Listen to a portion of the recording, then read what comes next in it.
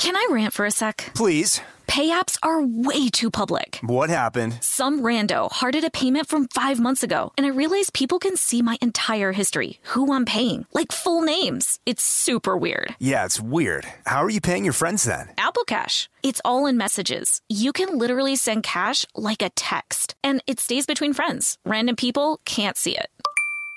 Did you just pay me $1 on Apple Cash? Shh. Services are provided by Green Dot Bank. Member FDIC. Terms apply. Whether it's her first Mother's Day or her 40th, she deserves more. Shop tons of stunning on-trend jewelry for every budget at Diamonds Direct. Diamond fashion jewelry, beautiful birthstones, everyday pearls starting at just $200. Commemorate the real loves of her life with a gorgeous pendant featuring the birthstone of the one who made her mom. This Mother's Day, Diamonds Direct has everything you need to say thank you. Diamonds Direct. Your love, our passion. Online at diamondsdirect.com. This episode is brought to you by Pedigree. If you've been looking for love at first sight, it is closer than you think. It can be found at your local shelter. So this June 7th to 9th, join the Pedigree Adoption Drive, and the Pedigree brand will reimburse your dog adoption fees nationwide. Pedigree knows that bringing a dog into your home not only opens their heart, it can open yours too. Visit pedigree.com/adoption-drive to learn more about the adoption drive and to see full terms and conditions.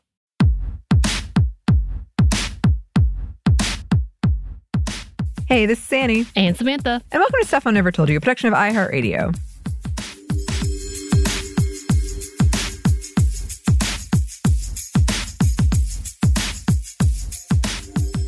And welcome, y'all. This is our first full episode, isn't it, of the year? It is. It is. Oh. And I am not off to a great start because what I originally had planned versus what we have versus what it has extended to, of course.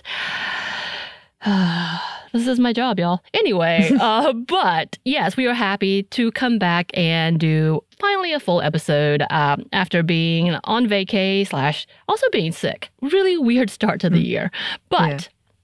You know, recently I think we actually mentioned how we had some great conversations with people in our lives, specifically about gender roles and how traditions and expectations have really structured our internal judgment of ourselves and what we think traditions should look like.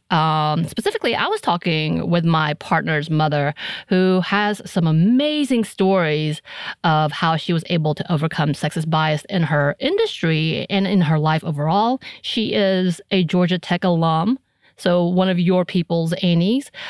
She was one of the first in the pharmacy program and graduated. Wow. Like she was super young too, like really huge accolades to her. She did some amazing things. I remember when we were talking, my face just kind of was like, what? Because she was just talking about everything she was involved in. And I was like, she was really paving some ways for a lot of women in a very technical school. And she was even told by her father she would never get in because she's like, it's a school for dudes. What are you doing? But she did. She graduated and she became a pharmacist, which is amazing in itself. But also one of the things that we also talked about while we were there was about Southern magazines, because holiday time. We all know that there's a lot when it comes to preparing for the holidays. We've talked about this. We've complained about this. And I have told you I would never do it. I'm over it. I haven't even started it. I'm not going to do it. But she talked about how she grew up reading Southern magazines, specifically one we will talk about later, Southern Living, and how she was really taught this is the way you were supposed to be as a woman. That everything you see in this magazine, if you want to be a perfect, successful woman in the South, this is what you follow. And my mother was very close to that. As in fact, my house had tons of Southern Living magazines. Did you have any of those? I don't remember if we had Southern Living. My mom definitely still has a stack of magazines. I don't know how old they are, but they were very much in the same vein of like decoration ideas, recipes, advice, things like that. So I don't know if I had that specifically, but generally, yes. Generally, something like that. And there are so many more. This magazine is so successful that it's one of the highest grossing magazines for Time Inc. So Time Magazine's Time Inc. bought it not too long ago, I don't think. And the amount that they make is unbelievable, especially being that it's only literally localized to the South. So I think it was based out of Alabama. It may be still, not sure. But they circulate over, I believe, 2.8 million copies. And that was in that's a low number, I think, at one point in time. They were acquired by Time magazine for $498 million in 1985. So, they made it. Yeah. As a magazine, they made it. They're huge. Mm-hmm. And some of the other publications that Time owns is Sports Illustrated, and it literally ranks up there with them for how much they make. Yeah. And if you've ever visited a waiting room in the South, you've probably seen it yourself. If you need an example, I'm sure you can find it at the grocery store. I don't know. Is it available nationally? Yeah. Or is it? Okay, I wonder. Well, I don't know about nationally, but I've seen it in the grocery store. If you come into the South, you have seen it. And there are so many replicates of it. Guns and Gardens, as in fact, the person, I believe the old editor of Guns and Gardens is now the new editor of Southern Living. It's been featured by so many. They are a standard. And when I tell you, when it comes to holidays, they go all out and people want this magazine and try to replicate this magazine. I have seen bloggers that have tried to replicate the perfect Southern Christmas, as they call it, and it's based off of Southern living ideals. And so when she actually brought up that magazine, was talking about how it really affected her and her feeling like she has to keep up with the standard and really trying her best. And she was, unlike my mother, a working mom. So she was a pharmacist at the same time that she was raising her children, doing all these things and trying to be the perfect Southern woman and making sure she kept the perfect Southern home and make sure that Christmas was a Christmas wonderland. And again, I know we've talked about our own parents. You do some things with your parents, your mother, but my mother goes all the way out. And one day I'm going to have to take pictures because the way she has themed areas, not one theme, but themed areas with 3 Christmas trees. So she goes all out. And my partner's mom was talking about the fact that she was like, yeah, this year I've started to learn this was not healthy and I'm not doing it anymore. And I'm scaling back. Oh, and by the way, her scaled back, quote unquote, of Christmas decorations is still 100 times more than I have ever tried. I walked in, I was like, what? It looks it looks great. It's very pristine and pretty. And I was like, oh, look at all this Christmas stuff. And she's like, this is scaled back. And I was like, wow. Okay. I wonder what it used to look. I wonder if it used to be on par with my mother with themes in every room. Who knows? And of course, just a disclaimer here, because I've been thinking about this previously. Loving Christmas and the holidays and going all out, we're not trying to tell anyone that that's a bad thing or criticizing that at all in that way. If you love it, keep doing it. I love seeing it. I literally went to one of our neighbors' house, and she has so many holiday she had, I think we counted 12 trees. Whoa. Not all of them were full size, but they were decorated and they were everywhere. And she was so excited to show it off, and it was beautiful. And she was so excited about talking about all of them and just how she loves Christmas. And I'm like, that's amazing. I wish I was that person. I want to be that person. How do I become that person? So doing that makes you happy. Please know that we are happy for you. We're just pointing out that most of the time, these types of activities are typically women's responsibilities and often add more labor and work for women. And much of the past media would only deepen the idea that being a good housewife would be that they would make their home, again, like a winter wonderland, that they were obligated to do so, and to not do it would be a failure as a wife and a mother. So, again, some of these things are amazing and we love it, and I love to see it. And if you love it, that's amazing. So please know, we are not saying not to do it. We're just saying there's also that flip side. And a lot of the times these types of magazines perpetuate this. But moving on. We do, with all of that, in this conversation and in the spirit of coming back to work, we did what we do best. We went down a rabbit hole of the history of women's magazines and how they have influenced us over the years. And as an ex-millennial, and when I say X, I mean like Generation X, because I'm still very confused by this, that went to school before the use of the internet. And we used magazines and encyclopedias as our references for actual projects. Like we literally knew how to do the bibliography with that. I read through so many teen and 17 magazines growing up and even collected a few. Not as many as I think you might have, Annie. Did you have a lot of magazines growing up? Yeah. I mean, I don't know that I have as many as you think. I was Adventure Time. Okay. Was that the magazine? Disney Adventures. I knew Adventureland, right?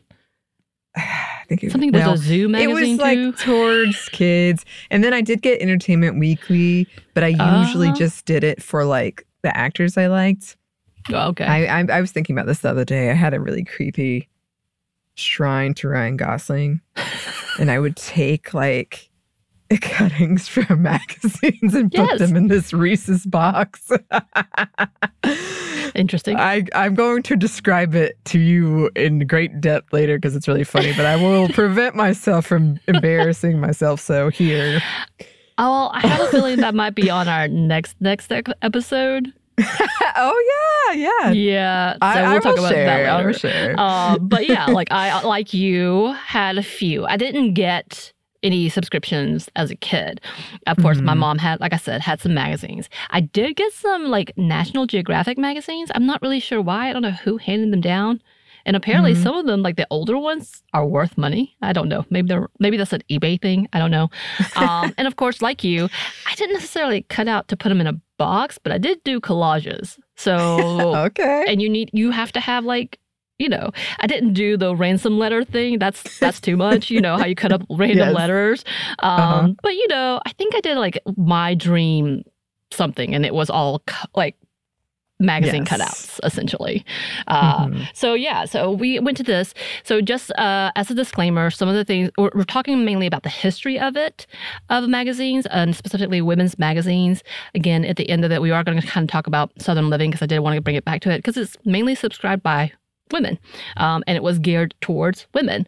So we're going to talk about that. We are going to do another episode, but I think we're going to push it back because it's going to be somewhat related to the Reese's Box and Ryan Gosling shrine of magazines today, including teen magazines. So just as the big arc of like, it's not a series. I'm not doing this again, Annie. I swear to God, I'm not.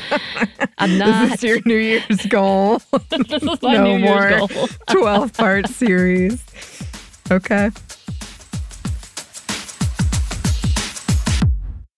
Can I rant for a sec? Please. Pay apps are way too public. What happened? Some rando hearted a payment from 5 months ago, and I realized people can see my entire history, who I'm paying, like full names. It's super weird. Yeah, it's weird. How are you paying your friends then? Apple Cash. It's all in messages. You can literally send cash like a text, and it stays between friends. Random people can't see it. Did you just pay me $1 on Apple Cash? Shh. Services are provided by Green Dot Bank. Member FDIC. Terms apply. Snag a Job is where America goes to hire, with the deepest talent pool in hourly hiring. With access to over 6 million active hourly workers, Snag a Job is the all-in-one solution for hiring high-quality employees who can cover all your needs. On demand, temp to hire, part-time or full-time. You name the position. Warehouse worker, retail associate, grocery store clerk, fitness trainer, baker, stylist, bellhop, podcast producer. Yeah, Snag a Job's got a worker for that. With our easy-to-use platform, you're able to seamlessly post and fill available positions quickly with a dedicated customer support team to provide all the help you need along the way. Kind of nice knowing you have a talent pool like that in your own backyard, right? Snag a Job is the partner you need to keep your business running smoothly. So visit snagajob.com or text snag to 242424 to talk to an expert. Snagajob.com, where America goes to hire. This is Neil Strauss. host of the Tenderfoot TV true crime podcast, To Live and Die in LA. I'm here to tell you about the new podcast I've been undercover investigating for the last year and a half. It's called To Die For. Here's a clip. All these girls were sent out into the world and they were told, try to meet important men, try to attach yourself to important men. The voice you're hearing is a Russian model agent telling me about spies sent out to seduce men with political power. The war in Ukraine is also being fought by all these girls that are all over important cities. For the first time, a military-trained seduction spy reveals how the Russian government turned sex and love into a deadly weapon. If you want to kill your target, it's easy. You just seduce him, take him somewhere, start having sex, and then he's very vulnerable, so you can kill him easily. To Die For is available now. Listen for free on the iHeartRadio app, Apple Podcasts, or wherever you get your podcasts.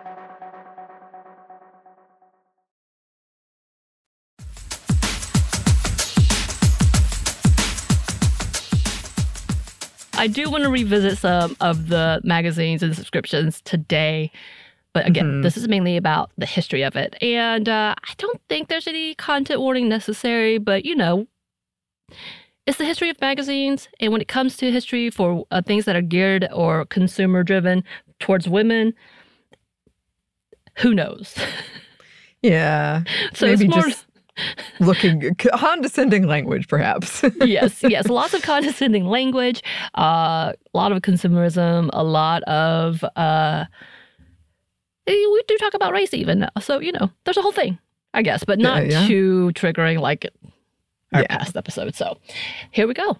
Yes. All right. So when it comes to the overall history of magazines, it is, of course, a little bit murky. Most of the historical timeline for magazines starts at the invention of the printing press. But pamphlets and leaflets were used before that in countries like China and around the world.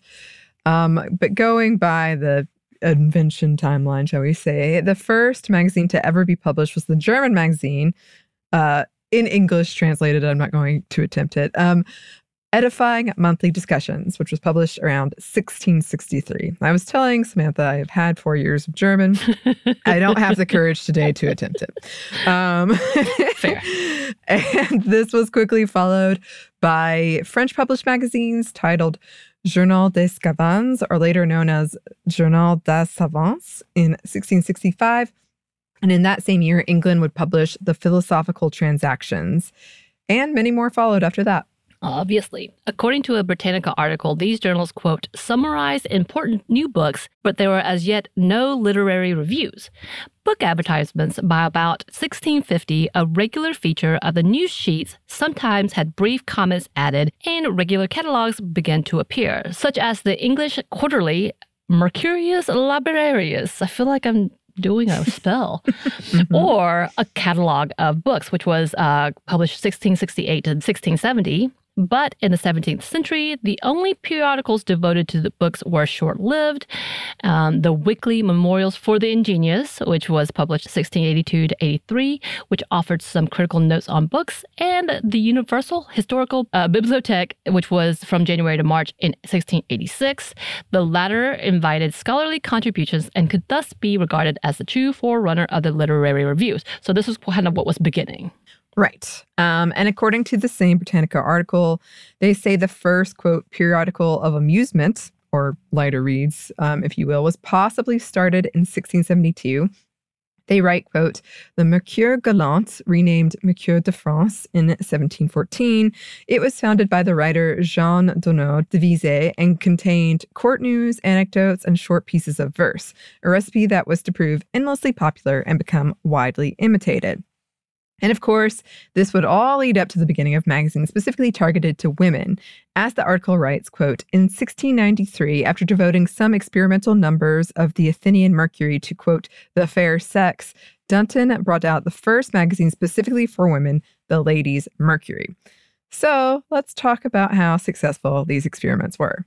Right. So much like today, all of the material and content that was seen at the beginning of the women's magazine era reflected what was happening during the time. As the Britannica article writes, quote, women's magazines frequently reflect the changing view of women's role in society. In the 18th century, when women were expected to participate in social and political life, those magazines aimed primarily at women were relatively robust and stimulating in content. In the 19th, when domesticity became the ideal, they were inclined to be insipid and humorless.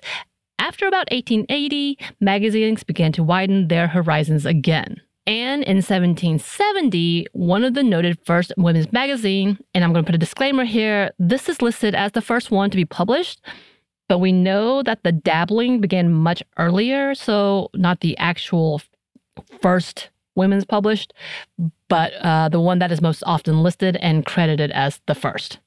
It was the British magazine, The Ladies magazine. Very on the nose. Yes. Here's a quote from the National Portrait Gallery about the magazine. The Ladies magazine, or entertaining companion for the fair sex, London, was an early monthly periodical for women which dominated the market for most of its run. It aimed to amuse and improve, providing fiction, poetry, music, and social gossip, as well as giving more space to fashion than its predecessors. Its first issue in August 1770 included as its frontispiece a plate titled A Lady in Full Dress in August 1770, and it became the first magazine in any country to regularly issue plates showing contemporary fashions. The early engravings were uncolored until about 1790, when hand-colored ones were included. And during the time following, there were several other publications that came around. And here's another quote from that Britannica article. Quote, later women's magazines included the Ladies' Pocket Magazine, 1824 to 1840, the Ladies' Cabinet, 1832 to 1852, the New Monthly Belle Assemblée, 1847 to 1870, and the Ladies' Treasury, 1857 to 1895, all contained verse fiction and articles of high moral tone, but low intellectual content. And the quote continues, pointing out that there were magazines that had a bit more depth, but they didn't really survive. The article reads, there were attempts to swim against the tide, such as The Female's Friend, 1846, which was one of the first periodicals to espouse women's rights, but they seldom lasted long, right? That lasted less than a year. Mm-hmm. But what did come around soon after was the birth of the homemaker-based and practical advice magazine for women. And one of the earlier providers for this type of magazine was the English Woman's Domestic Magazine, started by Samuel Beeton with the help from his wife, Isabella Mary Beeton. You can listen to a Savor episode that I did on my other podcast, all about that. And her contributions would later be published in her widely acclaimed Book of Household Management, which was a collection of Isabella's work. And here's a quote about that from that Britannica article. It was also the first women's periodical to concentrate on home management and offer practical advice to women rather than provide entertainment for the idle. For the idle. How dare you? I guess it does stretch differently. So a little more detail from the National Portrait Gallery. It says, the English Woman's Domestic Magazine, London, published by Samuel Orchard Beeton, began as the first cheap monthly magazine for young middle-class women with a strong emphasis on practical instructions and useful knowledge such as dressmaking, but only occasional black and white engravings of French fashions. Domestic management material was written by his wife, Isabella Beeton, and collected as her Book of Household Management in 1861. In 1860, the price increased and more space was given to fashion and fiction, with colored fashion plates and large fold-out embroidery patterns and less to instructional material, as it was directed to a wealthier and more fashionable readership. Between 1862 and 1864, both shilling and sixpenny editions were issued, the first with a fashion and fiction supplement, but from January 1865, the supplement was absorbed into the magazine. The Parisian fashion plates it imported were by Jules David, first issued in L'Aventure de la Mode. Yeah, no, I did that wrong, but we're going to go on. One was included every month, and then when the magazine merged with the Milliner, Dressmaker, and Warehouseman's Gazette in 1877, it continued to issue David's plates until it ceased publication in 1881. There were and are many of these types of magazines in the U.S. They are still with us today. Some of the first magazines include Harper's Bazaar, which was started in 1867, and the Goodies Ladies Book, which started in 1830. And the Goodies Ladies Book actually had 150 women employed to hand tint fashion plates. Previous episodes, we've mentioned them before. And in this group of magazines, also, we can include the Ladies' Home Journal. And here's some information about that from Wikipedia. It was first published on February 16th, 1883, and eventually became one of the leading women's magazines of the 20th century in the United States. In 1891, it was published in Philadelphia by the Curtis Publishing Company. In 1903, it was the first American magazine to reach 1 million subscribers. And the Britannica article writes, the field of women's magazines was finally transformed, however, by Cyrus Curtis with his Ladies' Home Journal, founded 1883, edited by his wife, Louisa Knapp Curtis. This soon reached a circulation of 400,000, and under the editorship of Edward W. Bok from 1889, broke with sentimentality and piety to become a stimulating journal of real service to women. So the history of this magazine is pretty fascinating. We have stories of editors, men, writing op-eds to oppose the women's suffrage movement, saying things like, quote, a vision of the women at home, living the simple life, and having many more saying that women are enemies to themselves. So I was like, oh, that's nice. Cool. And then women employees, I believe this was in the 1970s, were having sit-ins to demand a woman editor. And by the way, it didn't work. But they did get their own section, which according to Wikipedia says, quote, they wanted the magazine to recognize a wider variety of choices for women's lives, as well as give greater attention to women's issues such as sexual discrimination and abortion. Other activists continued to protest and seem to have achieved some success. They may not have liberated the Ladies' Home Journal, but they did help change perception of how the media could portray women's lives, according to one source. And it is something to note that the first editor of this magazine was a woman, the wife, Louisa Knapp Curtis, but she was there for less than a year, and it was then taken over by the dude who really did not like the women's suffrage movement. Mm-hmm. With the growth of women's magazines, there was what was called the Seven Sisters, which was a group of women's magazines that targeted women with husbands and children and were to assist homemakers at the time. Within this list, that we can include the original Ladies' Home Journal magazine, but also Family Circle, McCall's, Red Book, and 3 that are still circulating today, Better Homes and Gardens, Women's Day, and Good Housekeeping. Which, yeah, speaking of Good Housekeeping, the magazine actually started in 1885, which is more than a century ago. Here's a little bit about the magazine from an article from mylifetime.com. On May 2nd, 1885, the first issue of Good Housekeeping magazine was published. Founded by Clark W. Bryan in Holyoke, Massachusetts, the stated mission of the magazine was to produce and perpetuate perfection, or as near onto perfection as may be attained in the household. Right. And the article continues, since early on, Good Housekeeping took its mission of producing and perpetuating perfection in the household seriously. In the late 19th century, the magazine published groundbreaking articles about food safety and advocating for consumer protection. As early as 1887, Good Housekeeping reported on topics ranging from watered down milk to candy contamination with asbestos. And yes, they actually still have the Good Housekeeping Institute today. So this thing exists. Here's a bit of information from Good Housekeeping themselves. Quote, founded in 1900, the Good Housekeeping Institute was at first called the Good Housekeeping Experiment Station. The invention of electricity had introduced many new labor-saving home appliances, but few consumers had any real knowledge of their operation and maintenance. With the goal of studying, quote, the problems facing the homemaker and to develop up-to-date first-hand information on solving them. The staff at the GH Experiment Station tested products and housekeeping methods and published articles about their discoveries and observations. They also reprinted advice from readers who wrote them. One reader offered a cure for calluses. She used olive oil and cotton. Another reader advised about how to launder lace drapes, and another gave tips about the best way to clean a meat chopper. Yeah. I would also offer this reminder. This is before the time of the internet, and if you listen to our episode of like Betty Crocker, this was really important. Like if you were lonely in the kitchen, you didn't know what to do. you would read something like this and be like, oh, okay. Yeah. And you felt less alone and you had these instructions. Like, you couldn't just go online and be like, YouTube has saved many of us from some disasters. Yes. Exactly. And exactly. confusion. Yes. Okay. But beyond just observing, at one point in the early 1900s, Good Housekeeping made some huge controversies through their institute, as the institute was getting bigger and their reputation was rising with the promise of testing and giving seals of approvals for different foods and products. That bled into advertisements that the FTC would claim were exaggerated and false. And that the magazine was making, quote, misleading and deceptive guarantees. And this would lead to a lawsuit that would take 2 years to get through, and even had competitors from the Seven Sister Group testifying against the magazine.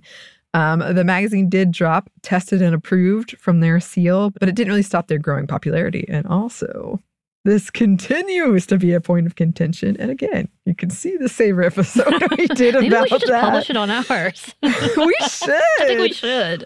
We should. What company did that? They did the diabetes, good for your heart health, and it changed the way we advertise. Cheerios? I think it is, but it's got to be their parent company. Yeah. But yes. Whatever it was that was like good General for your Mills, heart. right? Yeah. Something. Yeah. But anyway. Interesting. Keep going.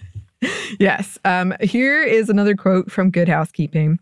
Concerned about adulteration and misbranding, Home Economist on staff also tested foods for purity and published, starting in 1905, a Roll of Honor for Pure Food Products each month.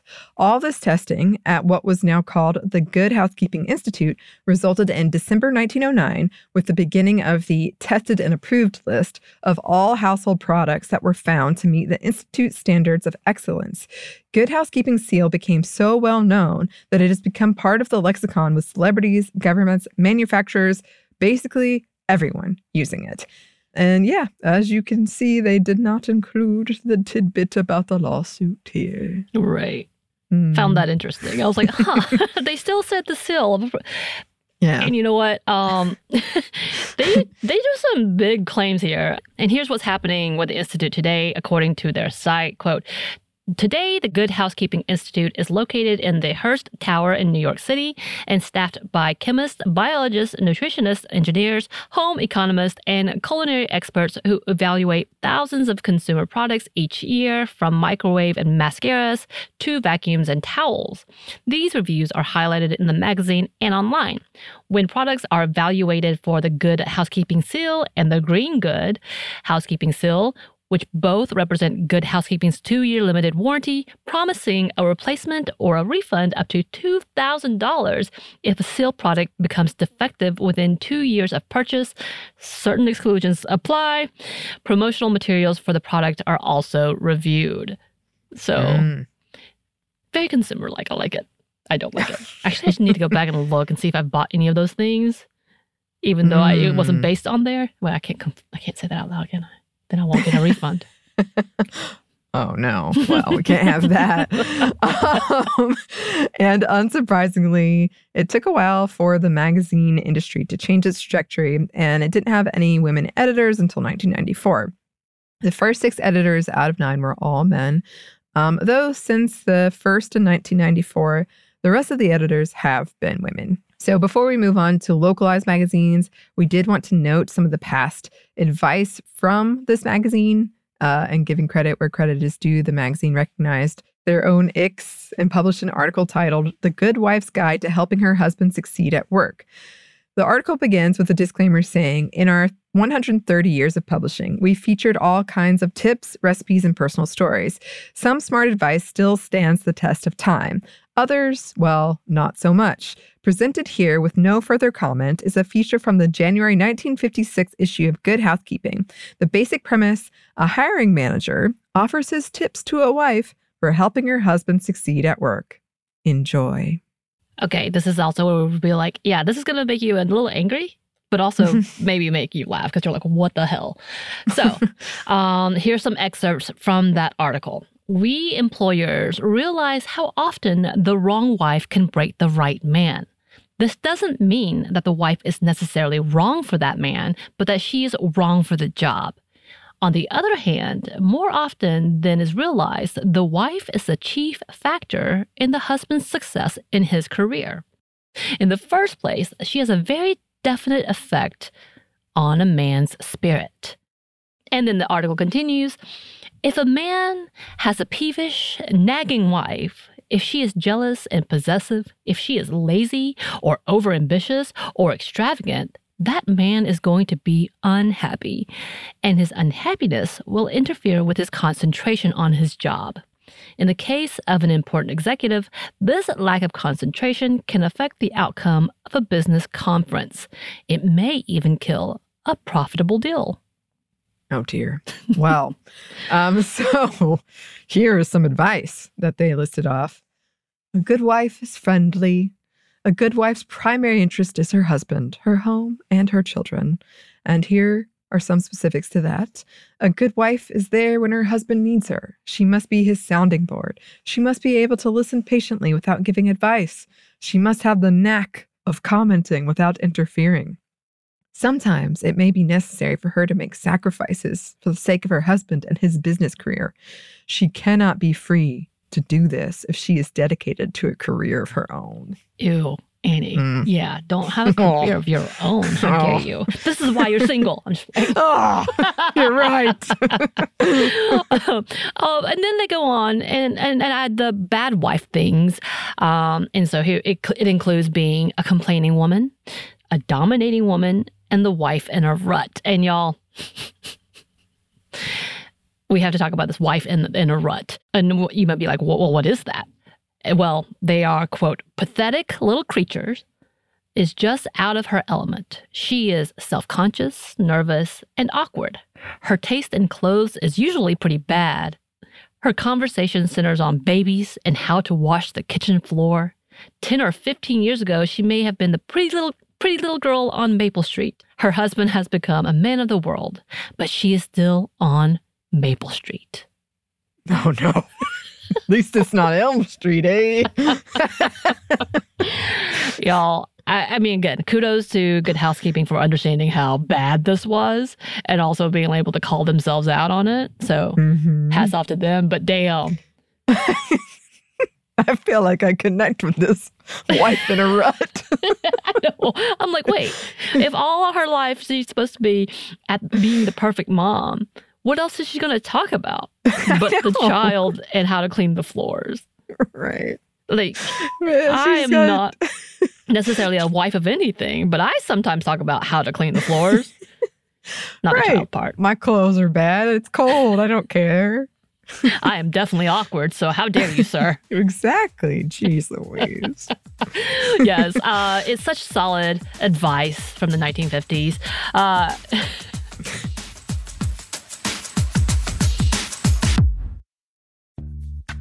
Snag a Job is where America goes to hire, with the deepest talent pool in hourly hiring. With access to over 6 million active hourly workers, Snag a Job is the all-in-one solution for hiring high-quality employees who can cover all your needs. On demand, temp to hire, part-time or full-time. You name the position. Warehouse worker, retail associate, grocery store clerk, fitness trainer, baker, stylist, bellhop, podcast producer. Yeah, Snag a Job's got a worker for that. With our easy-to-use platform, you're able to seamlessly post and fill available positions quickly with a dedicated customer support team to provide all the help you need along the way. Kind of nice knowing you have a talent pool like that in your own backyard, right? Snag a Job is the partner you need to keep your business running smoothly. So visit snagajob.com or text SNAG to 242424 to talk to an expert. Snagajob.com, where America goes to hire. This is Neil Strauss, host of the Tenderfoot TV true crime podcast, To Live and Die in LA. I'm here to tell you about the new podcast I've been undercover investigating for the last year and a half. It's called To Die For. Here's a clip. All these girls were sent out into the world and they were told, try to meet important men, try to attach yourself to important men. The voice you're hearing is a Russian model agent telling me about spies sent out to seduce men with political power. The war in Ukraine is also being fought by all these girls that are all over important cities. For the first time, a military-trained seduction spy reveals how the Russian government turned sex and love into a deadly weapon. If you want to kill your target, it's easy. You just seduce him, take him somewhere, start having sex, and then he's very vulnerable, so you can kill him easily. To Die For is available now. Listen for free on the iHeartRadio app, Apple Podcasts, or wherever you get your podcasts. I'm Tamika D. Mallory. And it's your boy, my son, the General. And we are your hosts of TMI.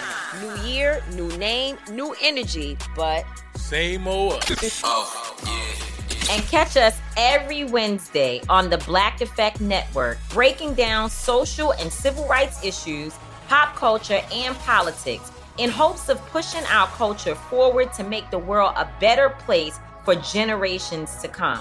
But that's not all. We will also have special guests to add their thoughts on the topics, as well as break down different political issues with local activists in their community.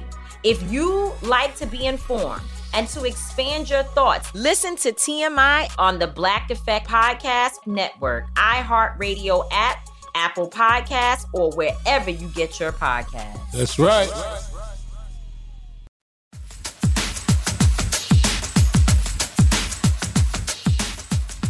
But you know, we don't know this. Good Housekeeping wasn't the only ones perpetuating this type of idea. And even more so, there are magazines that were published more locally, like the one that we were talking about earlier, Southern Living. And we did want to kind of talk about what they have done, what they represent, a little bit of the good and the bad, I think, in it. Eventually, I think we want to talk about the recipes from this, but we'll come back to that. If you've ever, again, as we told you earlier, if you travel through the South, and I'm not talking about I'm not talking about Florida, probably Florida, but more Georgia, Alabama, Mississippi, South Carolina, Tennessee, in those areas and beyond, Southeast area, you have seen this magazine. The glossy picture of an idealistic, decorated to the T home. It's like Martha Stewart is the designer of this place, and it's all over the cover. It's just crisp and clean. And inside are articles on how-tos and the best recipes. And they even had floor plans. Like, they had some amazing floor plans to the point that it kind of started trends all over the South on what kind of homes were being built. And when it comes to the holidays, unmatched, y'all. I can think of one magazine with this tree that had a very Southern feel. I think it says Country Christmas is what it was called. Of course, there's also a Country Living. Now that I think about it, magazine. Yeah. I forgot about that one until just now. And then not a miniseries, you say? I'm not going to talk about it. But it's quite interesting, these magazines, and they're very well printed and very prettily put together. And again, I believe many of the older boomer generations of women were haunted by the need to follow suit of these perfectly decorated trees and such. Again, my mom had full-on themed Christmas trees. I think one was French country. One was an old traditional, that's what she would call it. So we would have our old school children's ornaments that we loved in one tree. So it's she had to distinguish the two. And they were trying to be the ultimate decorators of their pristine, very pretty Southern homes. And again, we talked about how our mothers will go all out for every season of the year to decorate. Again, my mom has apple-themed wreaths that go for the fall, Easter-themed wreaths that go for spring. It's a thing. And it goes from the front of the house. I mean, from the minute you walk up to the porch, again, the wreaths, to the guest rooms, to the living rooms, to the bathrooms. It's all there. And it's in part to these magazines. Right. Well, this publication originally came out in 1966. It was published by the Progressive Farmer Company, which was the publisher of the Progressive Farmer magazine. And this lifestyle magazine is still one of the most subscribed to magazines. Here's a bit about them from their own site. It was for an article celebrating their 50th anniversary in 2016. Southern Living is descended from the Progressive Farmer magazine, which has roots in Raleigh and dates back to 1886. Southern Living was spun out of that magazine's lifestyle and home life section, which was popular among suburban housewives. The magazine has 2.8 million subscribers, with about 14,000 who have been subscribers for 5 decades. Wow. A large proponent of the magazine was the many different recipes featured in the magazine. In fact, they started an annual recipe book in 1979 and have been publishing them ever since. Here's what they say on their website. The 1979 edition of Southern Living Annual Recipes, which has sold well over 21 million copies since its first printing, was just the beginning. The popularity and reliability of Southern Living recipes, coupled with the steady flow of comments, questions, and suggestions from readers, led to a highly successful extension for the brand. This annual cookbook has been published every year since. I want to say my mother would cut out these recipes. Yeah. And I think I have what I call like the hillbilly taco salad, which you've had before. Yeah, it's good. Like, it's very odd that I think she got from there. And I think it was in sponsorship with Rice-A-Roni, which is what I use in this, y'all. Yes. So many recipes were like companies being like, here's how you can eat bananas. And there's a whole book of banana recipes. But my mom has that too. She has a recipe box. It just has like these cutouts that are like all folded. You can't read all of it. No. She got from magazines. I think I tried to do a homemade cake with fudge icing for my mother for that. The cake did not turn out so well. The icing was delicious, though. Well, hey, there That's you go. my adventures. But, you know, with the things that were happening, and this is what the appeal is, and many of the women have followed suit and still subscribe. Man, 5 decades worth for thousands of people for this magazine. And I guarantee my mom has been probably a part of that because, like I said, I had it as a child and I'm around, 40 now, 40s, in my 40s now. So knowing that she's had it for that long. But the book has a lot of criticism as well, including the glaring fact that the magazine was based out of the South and at the time ignored the racism and racial violence that was happening in that time period and in that area. Some of the articles point out the fact that this magazine existed during one of the most heated times of the civil rights movement and ignored the issues around them, and that it was proof enough that this magazine and a lot of magazines like it whitewashed and overall completely refused to acknowledge the issues that were happening. A specific researcher, and I believe she was a student at the time, Summerhill Vinson, wrote about this for her dissertation titled Whitewashing Southern Living, the Sociocultural Significance of the 1966 Magazine Launch in Birmingham, Alabama. And in her paper, she writes about the issues of how a still popular magazine hasn't really been studied when it comes to their place in history during the civil rights movement. Here's a quote from that. Historian James Cobb explained that the whitewashing of history in Southern Living occurred in the aftermath of the civil rights movement when white Southerners scrambled to find an identity that was unique but unrelated to racism. Quote, for many of them, that search seemed to begin at the very end of the civil rights era with the cleverly pleasing pages of Southern Living magazine. He argued that it was no accident that a magazine for white Southerners launched in the later years of the civil rights movement. And it goes on, that mirage hid so much pain, as American Studies professor Alan Toulouse explained in the 1979 article Azalea Death Trip. Not only are the historical rich folkways given an eye-catching or sentimental treatment, which ultimately trivializes them, but sanction is given to a way of looking at life which eliminates its unpleasant, tragic realities, its historical burdens, and its future obligations. By looking the other way, the magazine endorsed a lifestyle that romanticized reality and let white Southerners off the hook for their role in the events taking place around them. Of course, this is just a small snippet from that article, from that dissertation. And I think it's a lot in conversation because there's also a lot of identity put into magazines like this and why mediums like this was so important. And then when we come back and talk about magazines' effects today, we will talk about the fashion industry and even the political ideas behind it. But things like this have a huge cultural impact. And again, as Annie was saying previously, this was before the internet. This is how news traveled and or what you thought other people were doing as well. They might not be you, but they're out there because you see this in this glossy, beautiful magazine saying that you should be making these recipes and ignoring everything else. There's even articles talking about how they ignored and didn't have many Black community members as featured in any of the articles, featured in any of the celebrations or any of the conversations in this magazine, which was supposed to celebrate all of the South at that time. There was a recent article about how there needs to be a reckoning for Southern living. And I say recent, I mean the last 10 years, because they were still featuring things like plantations and showing tours about plantations and how they ignored the history behind it just to show pretty pictures of that property and making money off of that property. And again, not acknowledging what had happened there, what was going on there. I think at one point in the article that they did talk about the fact that one of the editors were like, no, we featured Black people, look. And it was like a handful, possibly a few times. And there's a lot to say in that conversation. There was also an article, which, Annie, I told you about previously, and I cannot not share. I'm not going to read it necessarily, but I found it really, really funny because there's a man complaining about how Southern living has lost its way.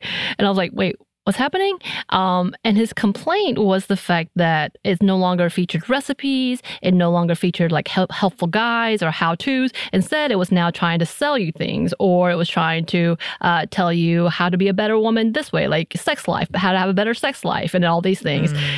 And though he had a point, I still was like, I don't know if I want to take this from a 60-year-old white man, balding white man. Like, I'm just saying, like, he's not wrong. Yeah. But I don't feel like this is his place to say. I mean, anyone can enjoy any of those things. But it's odd to be like, you are teaching women better things. Go back to that. Huh? Yeah. It is strange. And I think one of the things when we come back, whenever that will be, probably February, with the next part, we've talked about before on this show. I think past host Kristen Caroline definitely talked about it. But you know that with the internet, the magazine industry has been in flux. There has been a lot of like pressure of how they're going to survive. I personally feel like magazines are such a luxury. Like I usually only get them if there's like Star Wars on the cover, or I don't do this, but my friends, when we go to like the beach or something, will get magazines. But otherwise, so it's sort of an interesting space they're in. But you should go listen to our old fanzine episode, because there are places where it's like really niche and it's growing. Right. So it's not that it's gone away.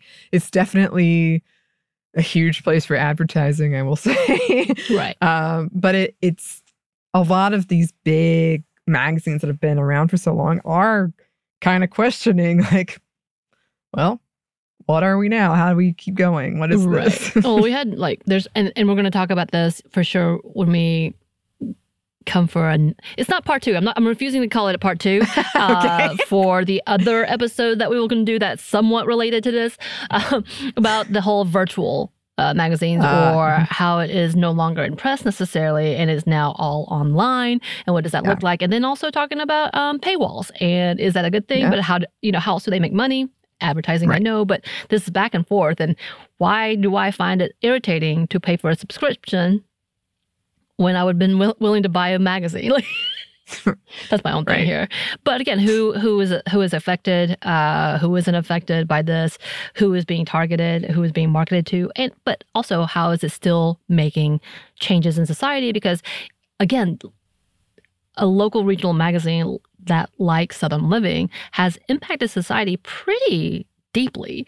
And the same thing with all the other magazines we talked about, like as they have, thank God, transformed, or hopefully are transforming into being better messages for women and more inclusive, I would hope, and less heteronormative. But, like what kind of impact they had on so many young women, older women, so many of the things, that expectations that it held.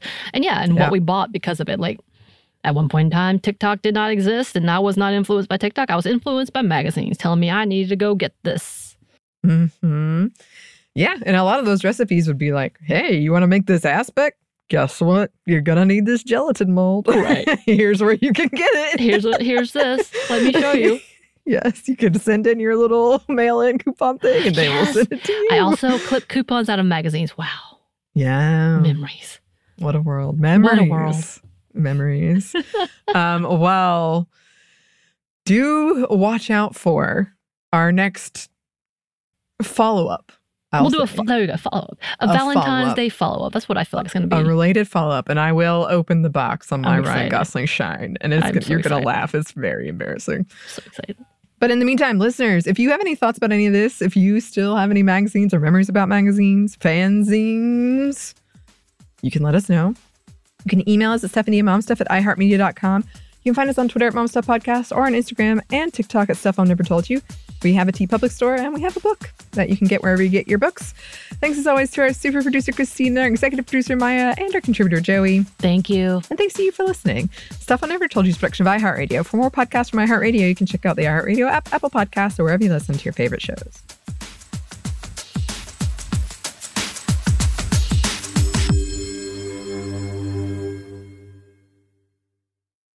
This episode is brought to you by PNC Bank, who believes some things in life should be boring, like banking. Because boring is safe and responsible, level-headed and wise. All things you want your bank to be. You don't want your bank to be cool or sexy. Sexy is for 80s hair bands, not banks. That's why PNC Bank strives to be boring with your money so you can be happily fulfilled with your life. PNC Bank, brilliantly boring since 1865. Brilliantly Boring Since 1865 is a service mark of the PNC Financial Services Group, Incorporated. PNC Bank, a National Association, member FDIC. This episode is brought to you by Pedigree. If you've been looking for love at first sight, it is closer than you think. It can be found at your local shelter.